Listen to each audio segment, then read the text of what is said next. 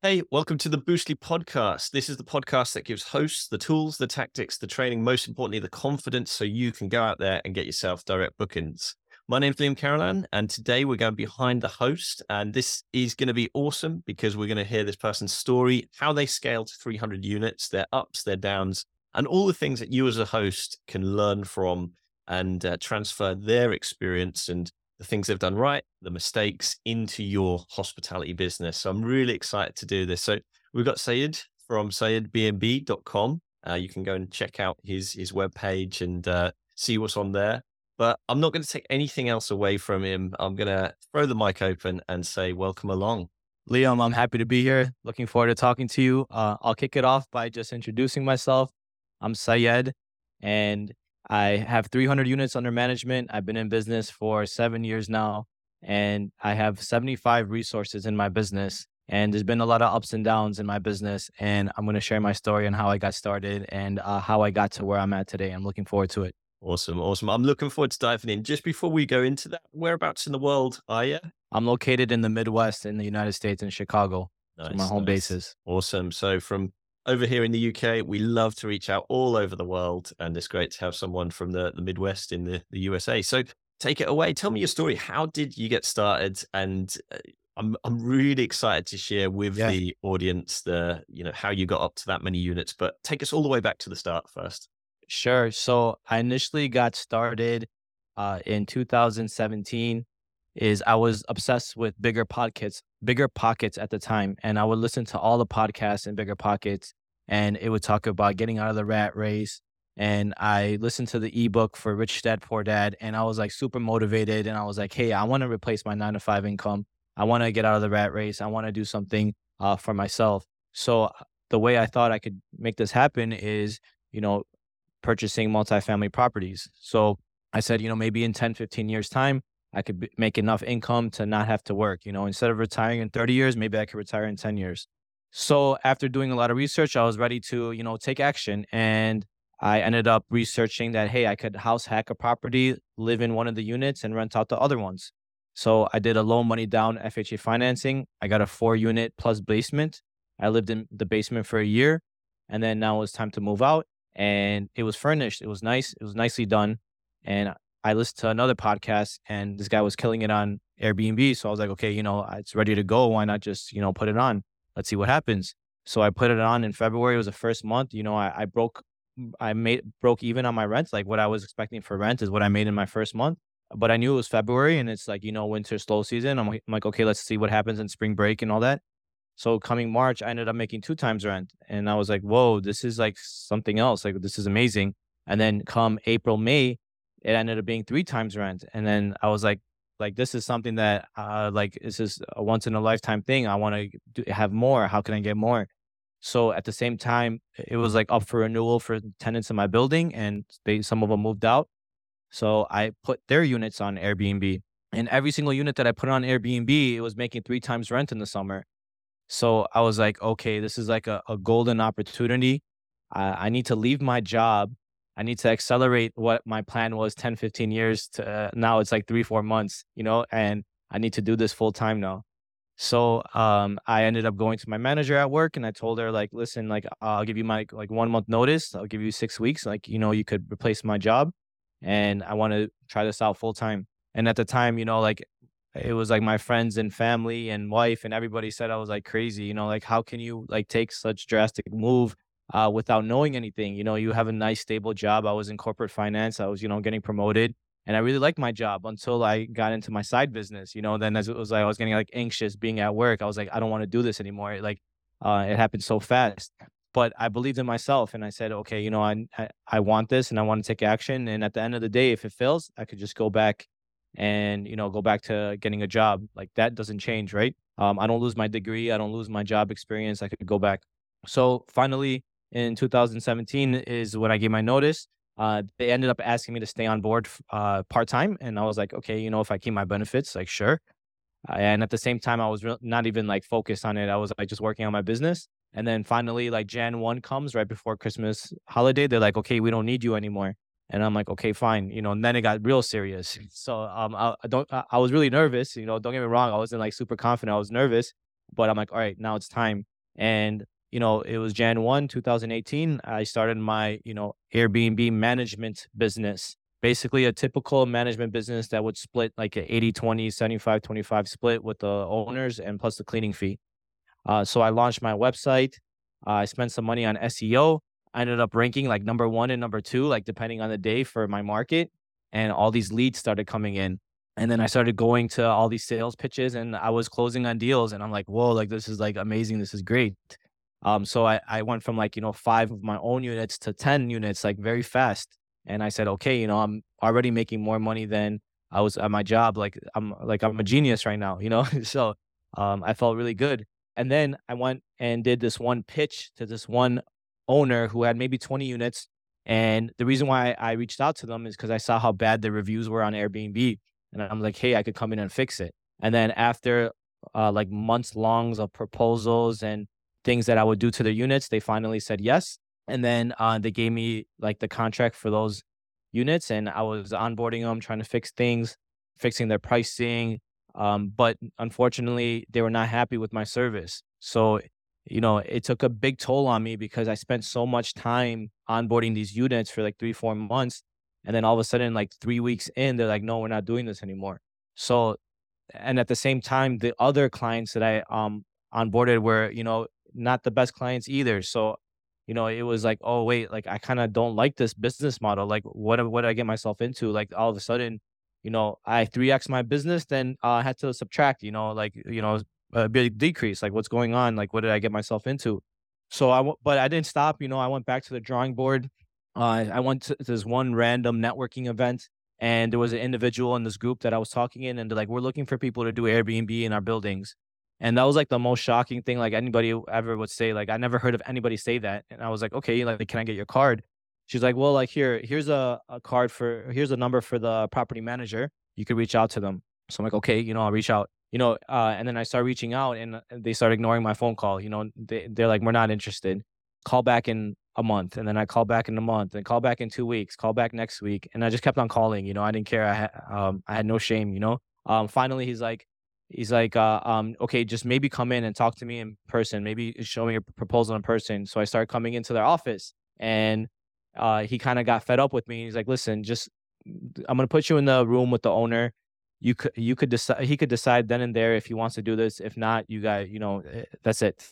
So they put me in a room. The owner walks in, like this owner has 1,000 units, and he's like a big landlord in my market, right? It's 1,000 units. He had maybe 100 units vacant at a time, and he comes in super alpha. He just like tears me apart. He's like, listen, I'm not doing this business. I'm not getting in the furniture business. I'm not doing Airbnb. I know one business, and that's all I'm going to do. Thank you for coming, but we're not interested. So like one last ditch effort, like it just came to my mind. I'm like, listen, how about I just rent 2 of your units? You have about 100 units vacant right now. I could just rent 2 units. I'll pay you rent. I'll furnish it and allow me to run my business. But can you give me 2 months free? And he's like, listen, if you don't cause me problems and you pay rent on time, go ahead, take these 2 units. So that was like the start of the rental arbitrage business. And this was even before like the term rental arbitrage existed, right? This is at the same time like Sonder was launching their business in 2008, 2018. And then this is like during that time. So I'm like, okay. And I got those 2 units and I furnished it. And then within those 2 months of me furnishing it, my startup costs came back to me, because I got the 2 months free up front.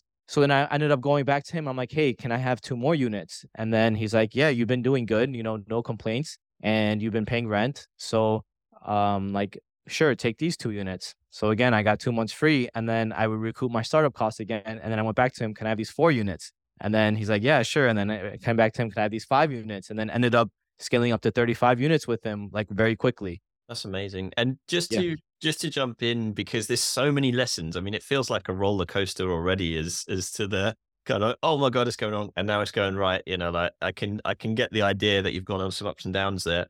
But just to break it down for those of you who are listening, I mean, some of the things that you've done right from the very beginning was, first of all, listen to the right podcasts. There's people listening to this right now. Listening to the right people who have done it before, people who know how to do property in general. And although we're all about direct bookings and hospitality, many of our listeners start off like yourself, looking at the property sort of podcasts and property books and property people. But you mentioned that you lived in your first property. Did you have to in it for a year? Did you mention beforehand? Yes, Yeah. yes. So because it was low money down, it was like Mhm. a $500,000 purchase, and I put 5% down. And you have to live in the property for a year for primary residence purposes to get that loan. But then after the year, you're allowed to leave and you can rent it out to a long-term tenant. I mean, what I love about that is you've started with a purchase there, and then you've got more as time has gone on. And that start of the management business, so many people at the moment are looking to get into management. But you mentioned that some of the heartbreak of putting all that work in, Yeah, and the upside of management, right, is you've got a percentage coming in without having to put in any down payments, without having to do any of the furniture and that. But not many people talk about that downside, and that is that if you take on the wrong few clients, and as a manager myself, I know that you take on some nightmare clients, they take up all your time, and you're only getting a small percentage. And then if they do leave or move on anyway, it right. can be a nightmare. So it's good for people to see the other side of that coin as such. Right. There's People talk about that 80-20 rule, right? And that it happens with the property management business where it's like 20% of your clients end up taking like 80% of your time, right? yeah. And those are the ones that you got to try to get rid of. And then the 80% of the clients that are the good clients you want to keep. And they're only taking up 20% of your time. So you got to find the right clients when you're working in the management business. Oh, definitely. And the other two lessons from your story so far, and I know there's lots more to dive into, is that going to these networking events. I mean, out of everybody in that room, you bumped into the one guy who really has I know. given you an entire business. It only takes that one little moment of synergy where you get the opportunity. And then the second part I took from that is you were pretty persistent. You didn't give up, whereas so many people would have just went, "Do you know what, I've tried it once. They said no. I hate rejection. I'm not going to try again." So by keep going back and getting in front of that owner, and then even when you got in front of that owner, he still said no, but you figured out, well, what was his objection and how do I solve his objection? And it's what I'd call the foot in the door method, where you've got these two properties just to it's a taster, right? Before he gets the full meal, which is amazing. So yeah, what happened from there? So you got 35 units. Yeah, so I had 35 units. Things were amazing. I was so happy that I, started off this business and I'm, making cash flow. I'm making profit. I'm able to grow and scale the business without outside funding because my little trick that I've been doing was like that 2 months free upfront. So I thought like, okay, like this is pretty good. I'm at like 45 units now. Like what's next? So it ended up being where some of the deals that I did with this landlord was not in contract because we were adding some units so fast. Like initially we did leases and all that, and all of a sudden we're not doing contracts. And we're like, okay, we'll figure out the contract on the back end. We can't do the standard lease anymore. We need a commercial lease and we need to have these terms. I'm like, okay, that's fine. We can figure that out. But I just wanted units, right? So I'm like, all right, just give me the units. I'll figure it out later. He's just Um, chucking keys your yeah, way, and you're like, "Yeah, I'm yeah, and throwing them." at 2 months free upfront is okay. Whatever. Like my money comes back anyway, fast. But it's an opportunity. So I ended up getting 35 units with them, and then finally, like the winter season started coming up, and I'm forecasting a bunch of loss, and I don't have a contract, and I'm like, wait, what if this landlord ends up saying something like, okay, I want these units back now, and after the winter, and I just did this all for no reason.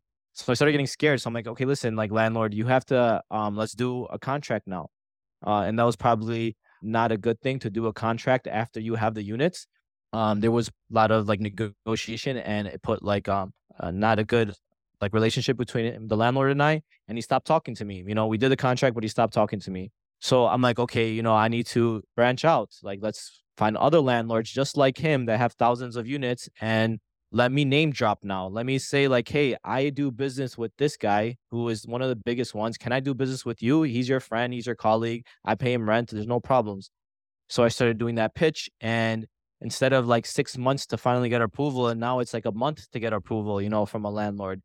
Because I have a reputation now and I do business with somebody that they know. So the next landlord, I did the same thing and I asked for 2 units and then 4 units, 10, 15, 20, 30, with this landlord.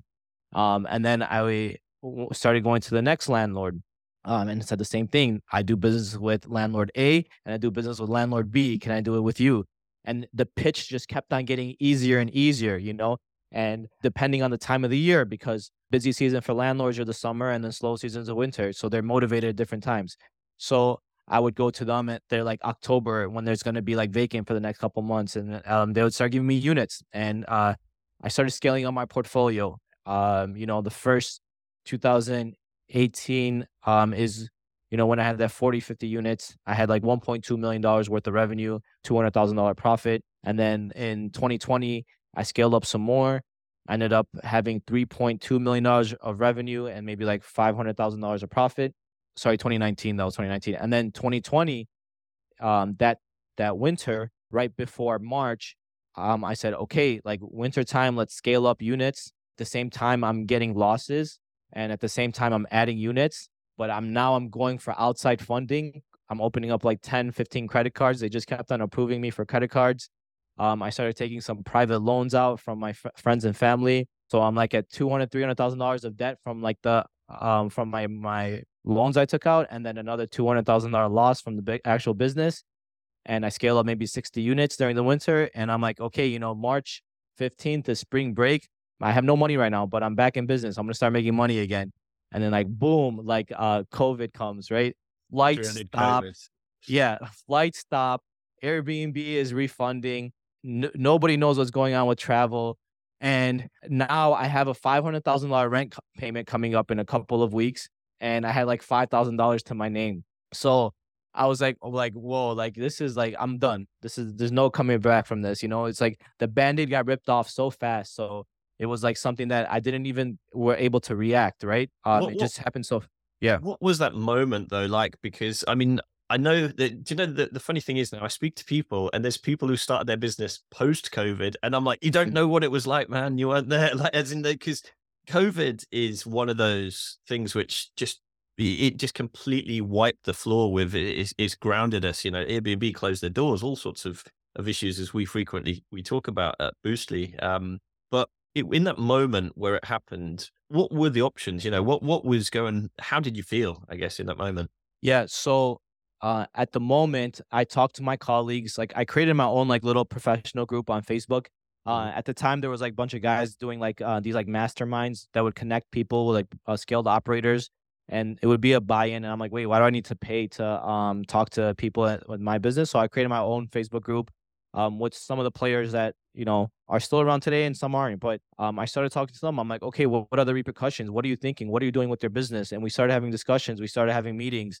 We never met before. Like we started having phone calls, and then there were people that were very bearish on what was going to happen. They're like, this might be it. If you can get out of your leases, it's time to start talking to your landlords and seeing what you could do. So, and then they would give examples of this operator getting rid of this amount of leases. So I was like, okay, I have this $500,000 rent coming up. So like I felt like my business was done, just like how everyone else felt. There was no way coming back from it. But I'm like, okay, let me make a list. And in this list, I wrote down 10 things that I needed to happen to, continue my business. If I hit these 10 things, maybe I could survive. I'm not sure, maybe. And, one thing was I need to get an injection of cash. Where can I get cash from? At the same time, they started coming out with that EIDL loan for $150,000, which was huge for me. I took that 150 and I paid off my private loans to my friends and family. I didn't want that on my conscience. Like I took that much money and didn't give it back. Then there was PPP, but unfortunately for PPP, I had all contractors because all my cleaners were contractors and not W-2 employees. So I didn't get that much money, but like 30,000, it helped. I paid down some credit card. I refinanced my building. I had a building that I purchased and I had $120,000 I was able to pull out of it. So I took that 120,000 and paid down debt, credit card debt. So I didn't have this crazy 25% interest.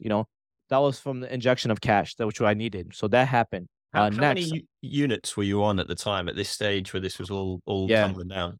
180 units at that time. Yeah.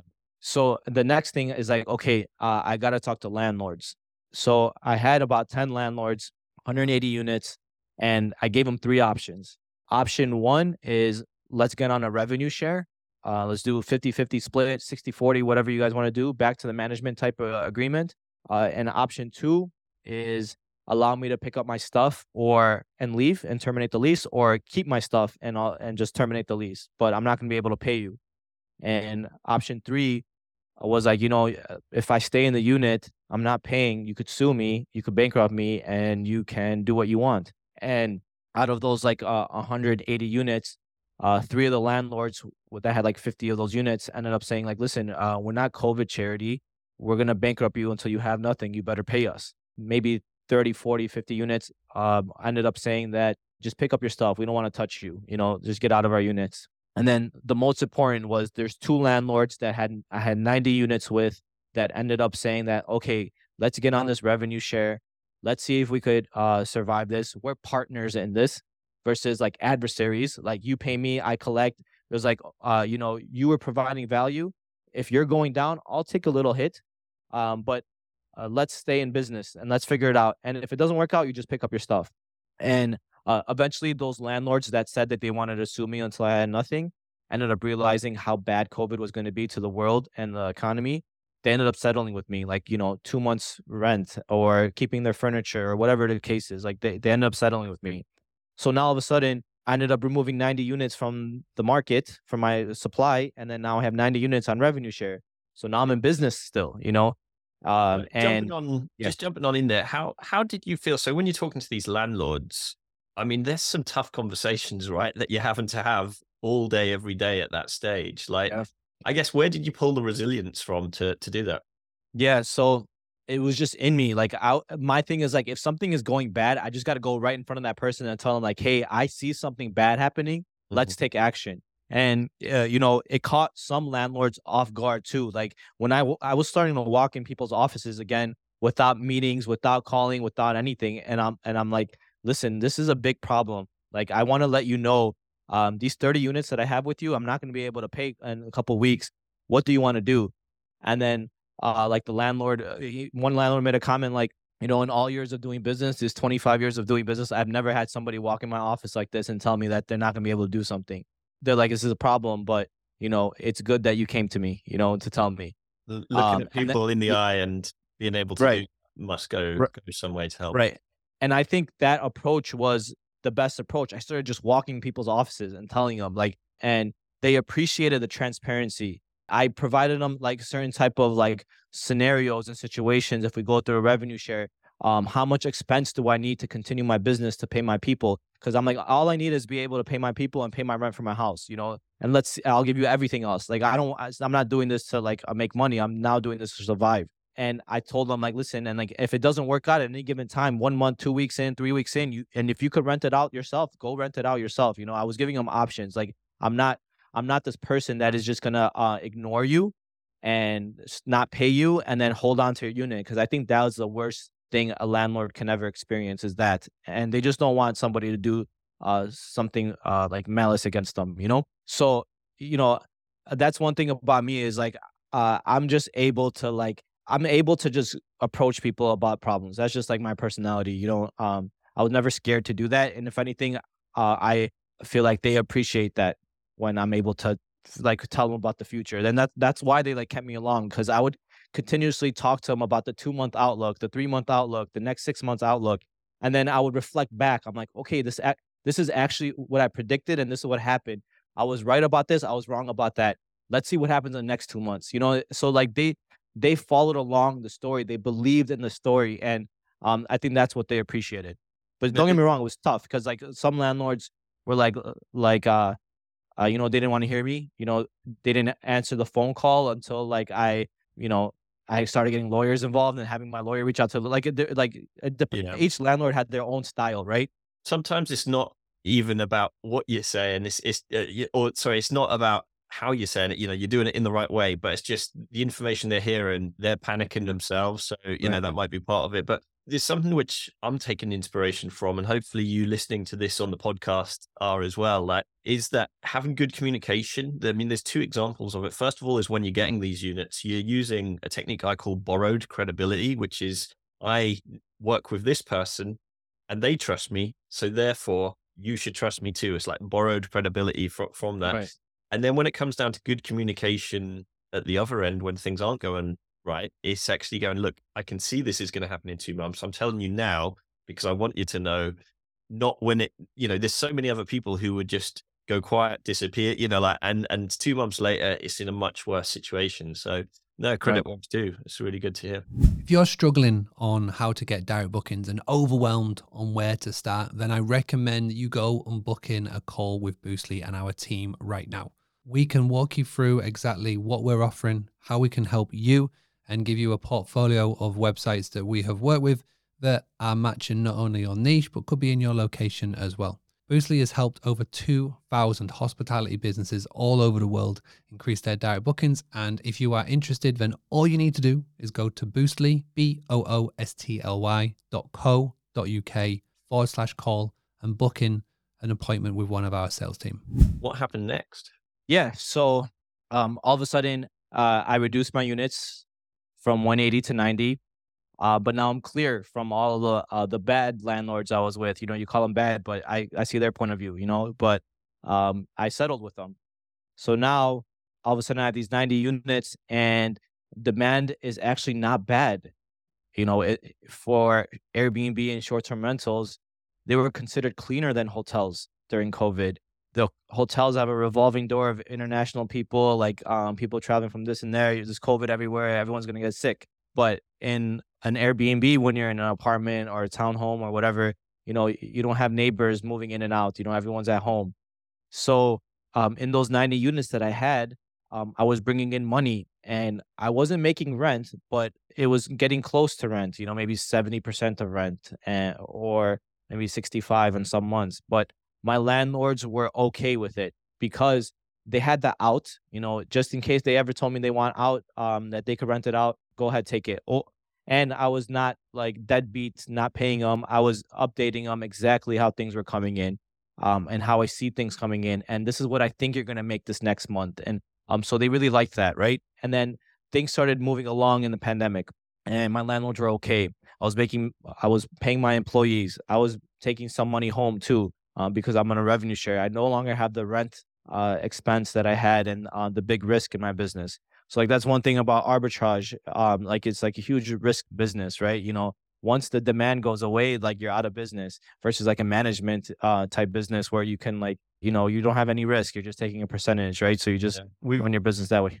With Yeah. arbitrage, the numbers get really big, really Yeah. quick, don't they? But so does the outgoings as well. And like you say, it's just keeping that going. But yeah, I love the fact that just to scale to 180 units in itself with, you said only 10 landlords. So we're not talking. You're not talking a huge number of landlords. And again, No. it's another lesson is that actually you get the right people, then you don't need to be doing it. So many times people are talking to so many individual people. Could you imagine if Right. you had 180 individual units? It would have been mission impossible. I'm sure we wouldn't be Right. having this conversation now.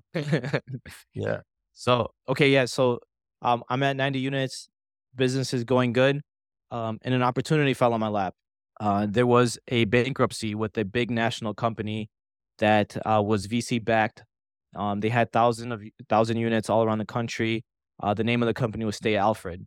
And in the beginning of the pandemic is when they kind of went bankrupt. And I had a colleague that approached me with the opportunity of buying some of their furniture. And at the time, I always thought, like, I can't do nothing with this furniture. I already have so much furniture of my own stuff. Like, what am I gonna do with this? I can't even offer them more than like $200 per unit, for their furniture. And Stay Alfred probably spent like $10,000, $15,000 per unit. And I said $200 like is what I could offer. And then he's like, offer that, see what happens. So I made an email offer. I'm like, hey, I'll pay $200 per unit. And then like 3, 4, 5 months, 6 months into the pandemic, I ended up getting a response saying that, hey, we accept your offer. How many units do you want? And now it came to a point where I'm still in business, on 90 units. And I'm like, okay, like I'm interested in these like 20 apartments. They're like, okay, you could pick it up from Ohio. So I'm like, okay, how do I pick it up? Like now I need movers, now I need trucks, now I need warehousing, now I need all this. So they're like, well, we need it out by Wednesday. It was a Friday when they accepted my offer. And then so like that weekend is when I started spending time on Google. How do I find movers? How do I get a truck from Ohio to Chicago? How do I get a warehouse? And I started figuring things out. There was a thing called Uber Freight that is like basically for Uber for a car is an Uber for a truck. And then I started going on Facebook groups for like moving like individuals in those local markets. Like, hey, I need X amount of movers here. Can somebody come?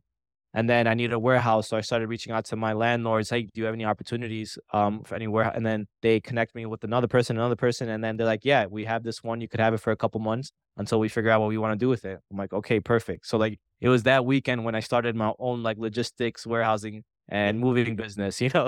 Suddenly Uh, in logistics, like you say, like I love how resourceful it is. Like you've reached out yeah, to all these different places and you're learning along the way. So what did right. you do with all this furniture though? Because you must have had like stacks of furniture. Like Yes, I did. I had in my buildings that I own, in my garages that I had, in family members' garages. I started taking all this furniture from like 180 to 90. I had a bunch of furniture everywhere. I had to do something about it. If anything, I was gonna like sell it or junk it or whatever I could do. And then now I'm getting more. And then at the same time, I started reaching out to those landlords that I was doing revenue share with, and I was like, "Listen, do you have any appetite for me to take on more units in your buildings with the same model that we have with revenue share? I love to add like, more units." And they're like, yeah, I'd rather, they were hurting at the same time, not getting long-term tenants. People didn't want to move. They're like, yeah, we could give you these units. So I started getting furniture from Stay Alfred, and I started connecting it to more units that the landlords were giving me. But now all of a sudden I don't have any big startup costs anymore. And I don't have the liability of rent. So I'm like, this is like unlimited supply now. Like I could just take one from and put in another. So then I started going back to Stay Alfred. I'm like, can I have 20 more? They're like, okay, go to Atlanta. I'm like, all right, can I have 30 more? They're like, go to Dallas. Can I have these 15? They're like, all right, go to Minnesota. And then they're like, do you want this 150 in Nashville? I'm like, well, no, I can't. There's no way. I already have 4 warehouses. Like, I'm not going to be able to get this like Nashville building, which now I regret so much not being able to figure that out because, I started using all really, this furniture and now I don't have any more of that. Now I'm back to buying furniture again.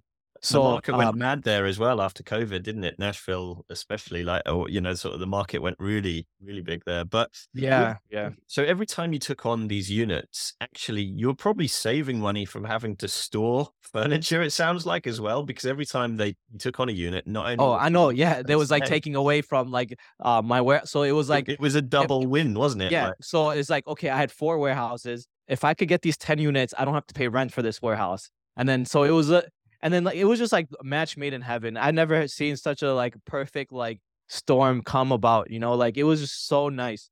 I was getting furniture for cheap, but they were kept on getting expensive, like more expensive as time went on because like I would offer every month or so, and then there were other people offering at the same time. So my bid started going up to $500 per unit. It was the last one, but at the end of the day, I ended up getting 150 apartments worth of furniture. I probably spent $50,000 to buy it, and my all-in cost was probably another $100,000 of moving, warehousing, and all those logistics, right?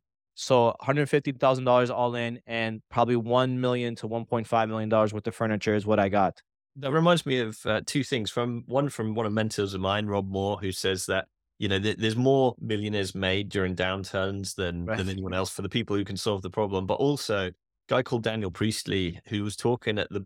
You reminded me of what he was talking about during COVID, where he said, "Look, what we're about to see is some of these big companies start to focus on their core business." Which might be their big rock, and all of the little pebbles, which would be huge for us as Mhm. independent entrepreneurs, they're going to start to get rid of and chuck out. And that sounds like exactly what they were doing with all that furniture. Like, obviously, they had invested, like you say, $10,000, $15,000. They Right. just needed it gone so they could focus on their main business or Right. Right. focus on other things. So, yeah, that's amazing. Yeah, so like 2020 is like I went from 180 to 90. Now I'm scaling back up because of the Stay Alfred opportunity, and another opportunity of Domio came about. And because I was so happy with the Stay Alfred situation, I made a purchase with some Domio stuff as well. They went bankrupt, another big company, and I bought maybe 50 apartments worth of their furniture. And this was like sight unseen. Because I was like, I was taking gambles and I was hitting on my gambles, right? So I'm like, okay, I have more money to gamble with now. And if it goes bad, I hit a lot. So I'm like, why not? So I bought some Adomio stuff. But now I'm adding units. I'm scaling back up. Like all the units that I lost, I'm starting to add back up. And I'm on revenue share. Things are going really good. I'm actually making a profit during COVID. And then, 2021 comes up and my slow season was bad. But I'm on revenue share still. I'm not losing. I'm breaking even, if anything, which I would normally lose a lot of money during my slow season, but revenue share fixed that. My landlords came to me and said, listen, like, we cannot do this revenue share model anymore. We got to go back to the lease. If you can't pay the lease, you got to leave. And then I'm like, okay. So I started paying the lease again in March. And then one thing that happened was in 2021 in my market, because of COVID, the supply decreased maybe like 50% because people out of business. Regulations changed during that time too, so it was hard to get licensing. So the supply decreased. And then all of a sudden in 2021, people wanted to start going out again. And my summer, because of the decrease of supply, my summer of 2021 was a great summer. I had the most amount of units that I ever had. I'm back to like 200 units now. And this was like a record year. Like that summer, I was making like revenues of like 1 point something million a month in the summer, and then my profit was like 500,000. And at the same time, in 2021, I didn't have to pay for my slow season losses because I was a revenue share. So this was the best year I ever had in my business. Staycation. I had, that was yeah, brilliant. yeah, I had like $7.5 million worth of revenue, and then I made like a $1.5 million net income profit on that year. So 2022 is coming. Now I saw my slow season. I lost money in the beginning of 2022, but still my supply hasn't caught up in my market. And I knew there was going to be pent up demand because now mask mandates are going away and it's going to be just like a once in a lifetime year. And now all of a sudden in 2022, I had pent up demand in the summer. I'm making millions of dollars a month and I'm making crazy net income profit. I ended the year at $10.7 million worth of revenue in 2022. But this time I had a $1 million profit. So it was down $500,000 from the previous year. The reason why was the tail end of 2022, my November and December, I ended up taking a $700,000 loss in 2 months. So with the pent up demand in the summer, there was fatigue in the winter. So normally I would break even in like November and December, maybe like small loss. But all of a sudden I had these crazy losses because of that fatigue of pent up demand fatigue. So instead of making a $1.7 million net income, I ended up making just $1 million net income. But those losses continued in the beginning of the year. My winter in 2023 was so bad. I started taking a $400,000 loss in January, and I started taking a $350,000 loss in February. And all my reserves that I had from the previous year ended up going away. And now I'm back to doing the same thing I did in the past, where I started putting money back on credit cards. I started paying rent 5 days late. I started taking my utilities off auto payment. And I was negative for towards like the beginning of spring, and I was like, okay, now I need to get back in this like summer 2023. I need to start making money again so I could be cash flow positive. So it took me until June to be cash flow positive again because of the downturn that I had this winter. And then all of a sudden in 2023, I thought the pent up demand would continuously be the same as the previous years, but the pent up demand has gone. And all of a sudden supply is catching back up. Demand is actually down in my markets year over year. And now all of a sudden I'm making more money from a revenue perspective, and I have most units I ever had with 300. But now I am not making anywhere of the net income I was making in the previous years, right? So that was like, it took a lot of confidence out of me, a lot of confidence out of my growth, because I was like, well, I don't want to get into this same situation next winter coming up now. I don't want to start scaling to 400 units. And there's another mistake I did was when I had the 300 units back in 2022, I'm like, okay, I had this target of 400 units, $17 million worth of revenue. I'm going to make 2 point something million of profit. I'm going to make my dream organization. I'm going to hire out my dream organization of my virtual assistants, my on-site staff. I'm going to have supervisors to the cleaners, and I'm going to have runners, and I'm going to have laundry staff, and I'm going to have like I was just having 2 handymen, and I'm like 1 person screening. Like I was having like so many different, because I made my dream organization because I'm like, I could afford it. But all of a sudden I'm not hitting my numbers anymore. And my expense run rate is like way high now. And all of a sudden I'm not getting the demand growth. And all of a sudden I'm not getting the supply increase to 400 units. I'm actually losing units now. I'm getting into deals with landlords that are saying like, we don't want you in our buildings anymore. Our long-term demand is there. So, I went from 310 to now 250, and now I'm creeping back up. I just hit another deal for like 20 units, now I'm back to 300, right? But my staff, I'm built to staff up for like 400, 500 units. So like this last month, I had to take like a cut to my staff. Like I had to reduce my virtual assistant staff out in the Philippines. I had 50 resources, now I have 35. I probably laid off like 6 US contractors, like cleaner, like some runners and some handymen. So, it's been an up and down like story, like it's been yeah. So I know I said a lot, right? No, hey, I feel I was there living it with you. And I've got to be Yeah. honest, I was hoping that it would end with you going, hey, and now I'm doing this. But this is real business. This is laid beer. And thank you so much genuinely for laying it out, because I'm learning. I'm a host myself as well as a podcast host, but I'm a host of STR, and seeing these ups and downs, you've got to be resilient. And the thing is, compared to the first time it happened, you kind of know ahead of time, hey, I know what I've got to do. I know what this season's going to be like, like as we release this, we're now in December, as we release this, we're recording in November. And it's one of those where we know it's probably not going to be a great couple of months ahead, right? Like we kind of know it, but again, the right deals in the right market, the right staff, with the right attitude, with the right contacts, every time, the one thing that you're not losing is you're not losing those lessons that you're getting along the way, and you're gaining that experience, which will make you more successful as time goes on. These contractions and extraction, like as you're really growing as a business, it's like the heart pumping of the business as it grows, isn't it? So that's really cool. And obviously your story can help so many people, but also there's some questions which I want to dive into, because I know there's going to be people going, I wish Liam would have asked this. So a couple of the questions, and I know we haven't got a huge amount of time for it, but a lot of people go, and I see this in Facebook groups all the time, should I scale with this piece of software or should I scale with this piece of software? What software do you use or have you used? And does it really matter when you're looking at scale? How important is it? So yes, it definitely does matter what softwares you use. So initially, I was very involved in what softwares we were onboarding, but now it's a lot of my team is handling the software stack. And I'll tell you, my software stack is probably inefficient, and we're looking to do transitions to some of the PMS that we have. So I'll give you an example, like Smart B or Hospitable, Smart B&B, whatever Smart B&B is called now. Hospitable. And then I had Logify.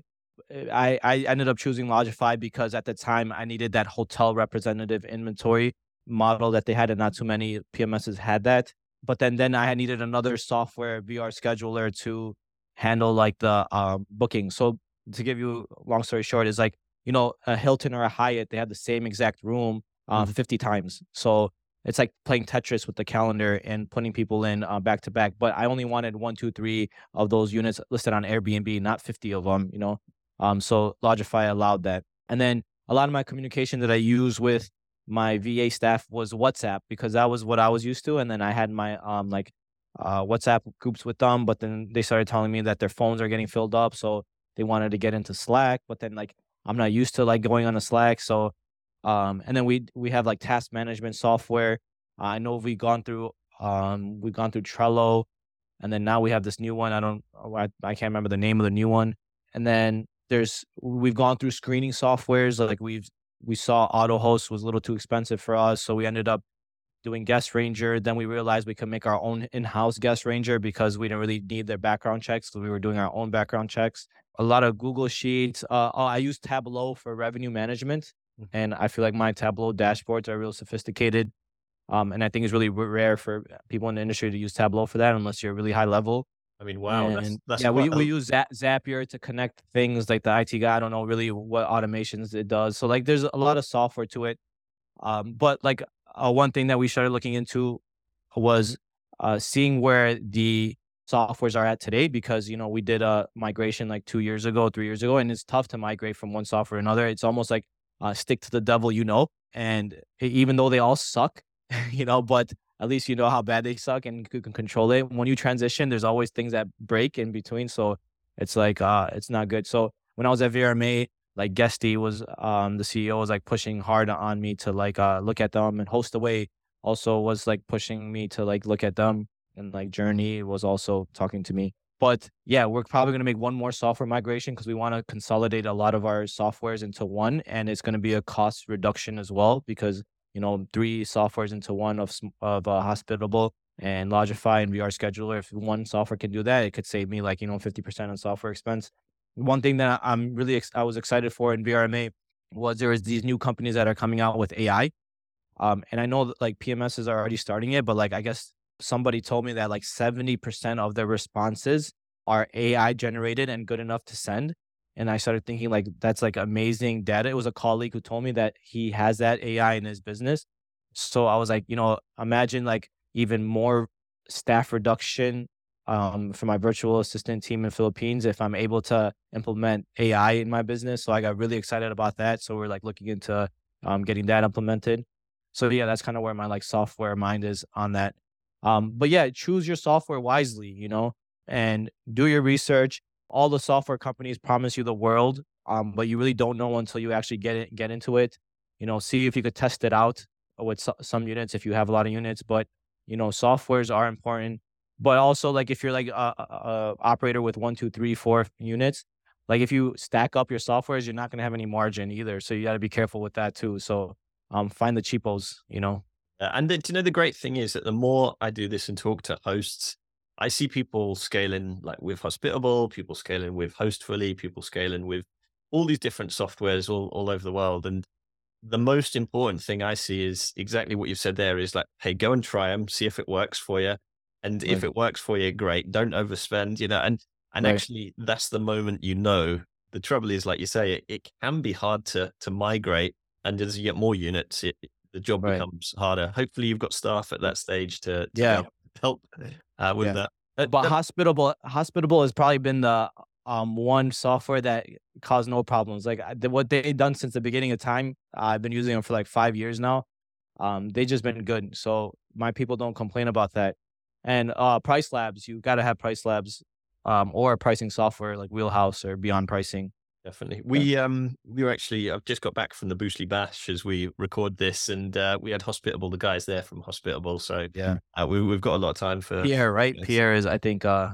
Well, I think yeah. we had Andrew representing from there, Okay. but yeah, there's it is amazing to see that people can scale with any software, but it's nice to see that you've scaled with Hospitable there. So team wise, was there any? We've talked a lot about how you've got the units on, but team wise, was there any moments where you suddenly went, "Oh, I definitely need more people," or what was the kind of different stages of the team? And how many team do you have now? You mentioned you had like Yeah. 35 VAs or a lot Yeah. of I VAs. have 75 people, Wow. which is like, or maybe like 70. I have to do a count again because I did a layoff.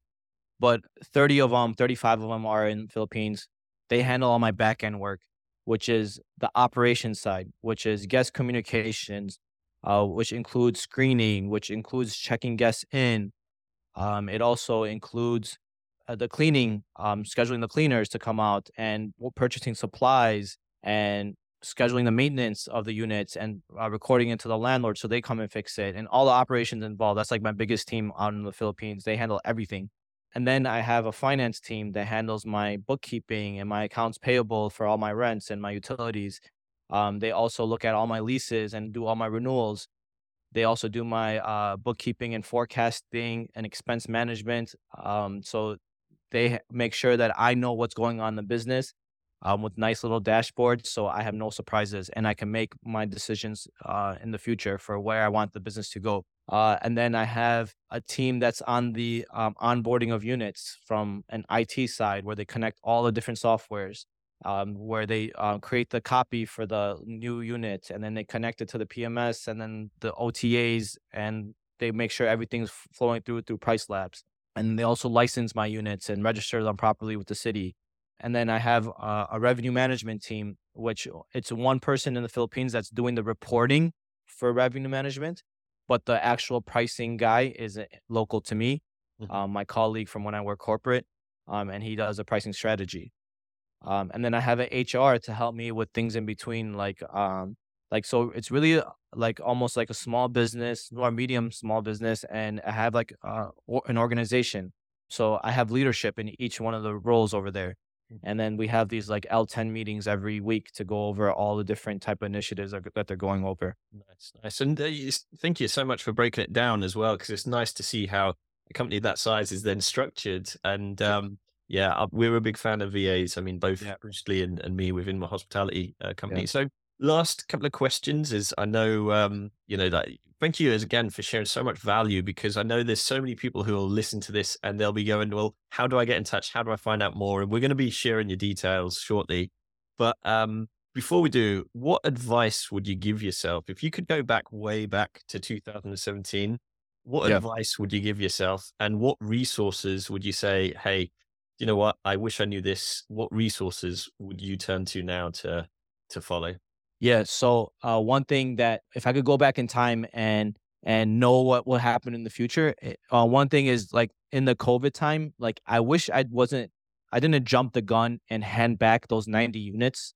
I wish I kind of saw things through a little bit, but I thought it was doomsday, and that was my strategy at the time, and that's all I knew, and I had to take some action, or else, like I kind of hedged it with my low end, keeping 90 and continued business, versus like losing all 180, right? So if I knew how COVID was going to be with the demand and everything, I would have tried to kept all the units and not give it back, and then be able to scale from a 180 to adding the extra 200 and see where I would be at.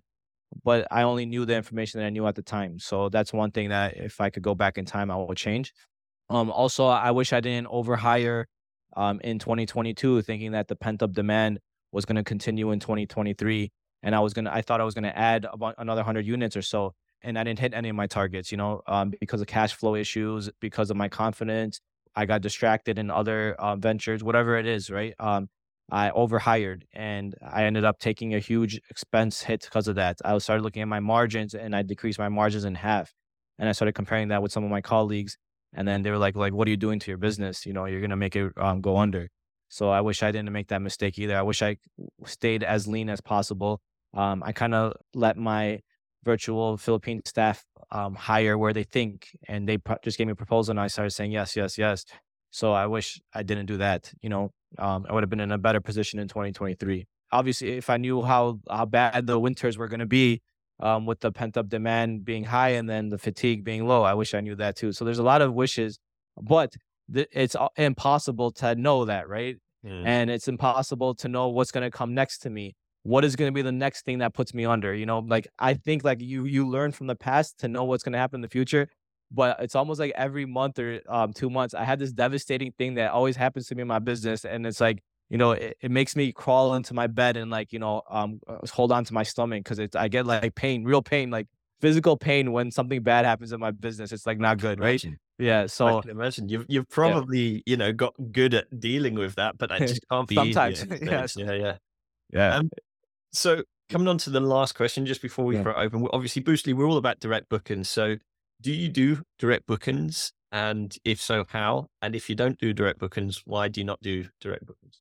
Yeah. So I've gone through a lot of phases in my business, and I have gone through being on just Airbnb, then going to other OTAs, then creating my own direct booking website through my PMS, and then getting direct bookings and marketing my direct booking website to other people. And then I started scaling up my business, and I'm like, wait, I don't want these people to know my business anymore. I started becoming one of the bigger players in my markets. And I was like, listen, I don't want people to know my addresses, what my unit type is. I started having eyes on me, and I didn't like that. So I'm like, okay, I actually want to debrand my business. My brand wasn't actually bringing me any value. And if anything, I felt like it was going to bring me a target. So I ended up going with the route of removing my direct booking website, removing any branding that I had, start doing business as a DBA. I started wanting going like under the scene. And that's kind of what I did for a lot of years.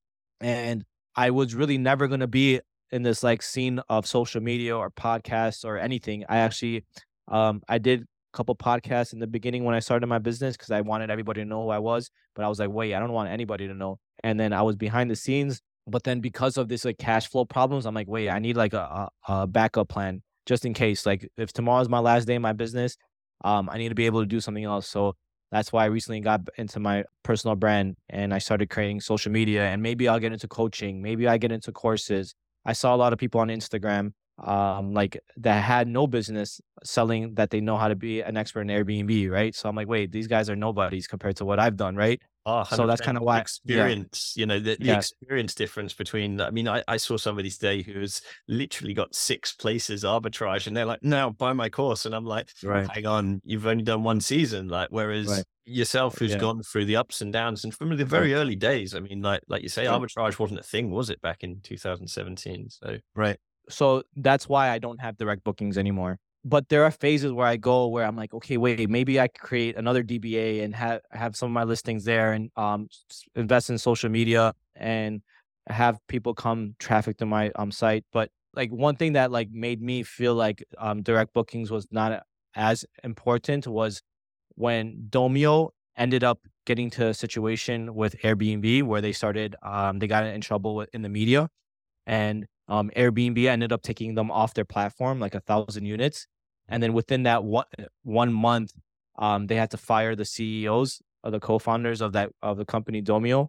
And that to me showed me like they were not able to generate enough traffic to the direct booking of Domio.com, even though they had millions and millions of dollars and marketing budgets and everything, where they had to fire their two co-founders because they cannot do without Airbnb. So that's kind I've gone through things in my like business to like make me feel that way. So that's kind of where I'm at today. But I think it's the right way to do it. You should definitely do direct booking, but there's outliers of reasons why I don't do it. yeah, that makes sense. And I respect that. And also, what I really like is the fact that you've made a decision to either do it or not do it. Even at Boostly, we said, look, don't half do this. What you need is you need your brand out there to be able to bring Right. those direct bookings. You're putting yourself out there, you're marketing. And I'd certainly, as a host myself, I'd love to be in that position where Airbnb are keeping an eye on me because I've got so many direct bookings. But but it's one of those things, isn't it? But you've mentioned that you might do coaching, and I know people listening to this right now are going to be interested to where can they find out more? Where can they come and give you a follow? I'm going to throw the mic open, and Yeah, where so I started my learn personal more. brand. I started my personal brand on social media. I started posting my life on Instagram, and it's at Syed BNB. So it's under my handle at the bottom of the screen.